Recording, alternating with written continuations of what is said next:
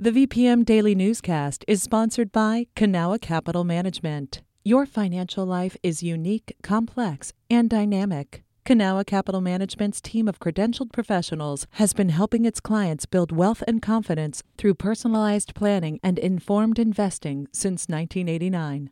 Learn more at cancap.com. That's KANCAP.com. You're listening to the VPM Daily Newscast, a recap of today's top stories in Central Virginia. From the VPM Newsroom in Richmond, I'm Benjamin Dolly. Governor Ralph Northam is calling on all K-12 schools in Virginia to require mask wearing by staff and students. The announcement comes after some districts hesitated to put mandates in place. Alan Rodriguez-Espinoza reports. Through a public health order, the governor is requiring universal masking in all indoor settings in Virginia schools. Northam is citing recent CDC guidelines that say even those who are vaccinated should mask up if the risk of transmission in the area is high. He also points to a recent bipartisan law from earlier this year that requires schools to adhere to CDC mitigation guidelines to ensure in-person learning. The order overrules some local districts that had made mask wearing optional, like Hanover and Chesapeake. Richmond, Henrico, and Chesterfield had all already signaled strict mask requirements. In a statement, Northam said masks are proven to reduce in-school transmission, and he expects all districts to comply. Alan Rodriguez-Espinoza, VPM News.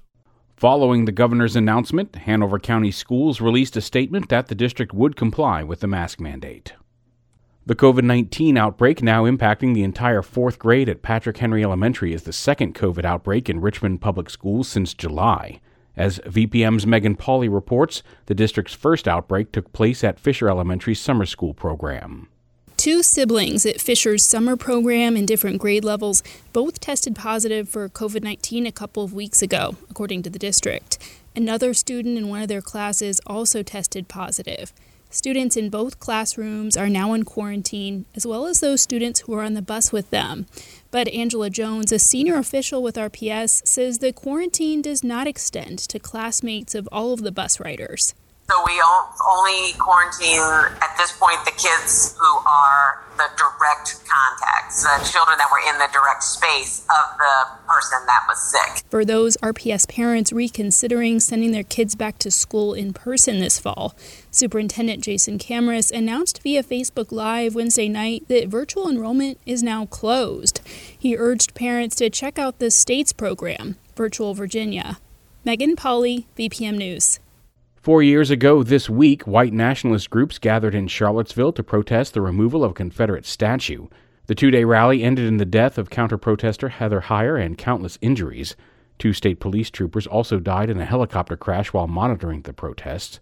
James Alex Fields was sentenced to life in prison for driving his car into a crowd of counter-protesters on August 12th, killing Heyer. A federal lawsuit targeting the broad leadership of the hate groups that helped organize the rally is ongoing. The trial is scheduled for October 25th in Charlottesville. The redistricting process in Virginia can now officially begin with the release of 2020 census data. It's the first time Virginia's new bipartisan redistricting commission will draw maps. As Patrick Larson reports, a coalition of nonprofits is trying to get people involved. The census data starts a 45-day countdown for the Redistricting Commission to turn in state legislative maps to the General Assembly. They also have to hold 8 public hearings on the designs before time runs out. Then they have 15 more days to finish congressional maps. So this is sort of what I would describe as game time for redistricting. Erin Corbett of the Virginia Civic Engagement Table works with various advocacy groups that make up the Virginia Counts Coalition.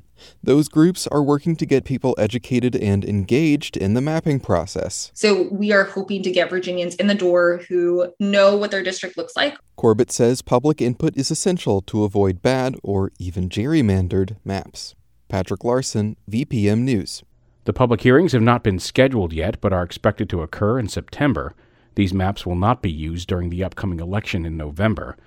Some activists are asking questions about what might be missing from the census data. Miranda Galindo from the nonprofit Latino Justice says there are obstacles to perfect accuracy in any year.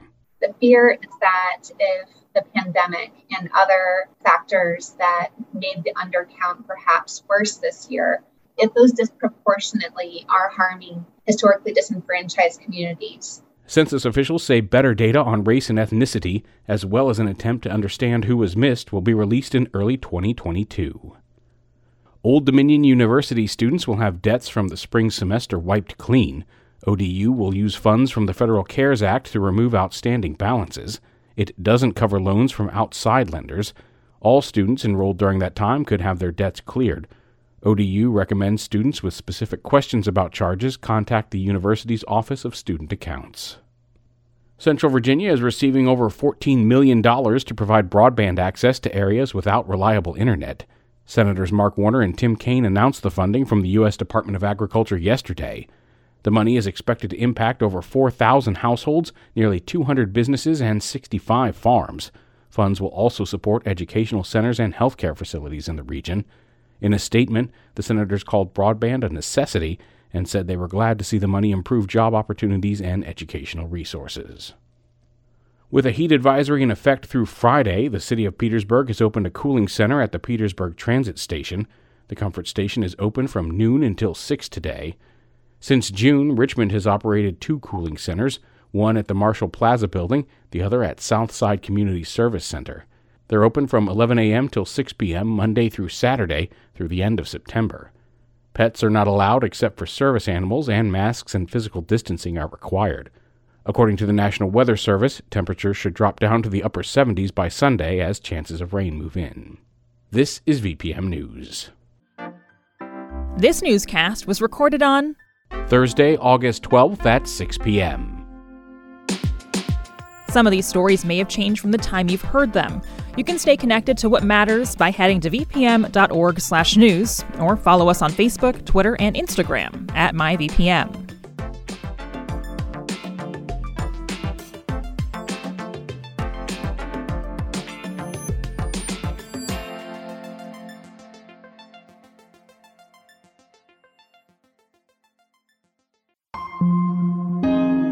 VPM.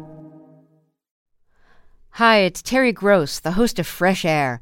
We bring you in-depth, long-form interviews with actors, directors, musicians, authors, journalists, and more. Listen to our Peabody Award-winning Fresh Air podcast from WHYY and NPR.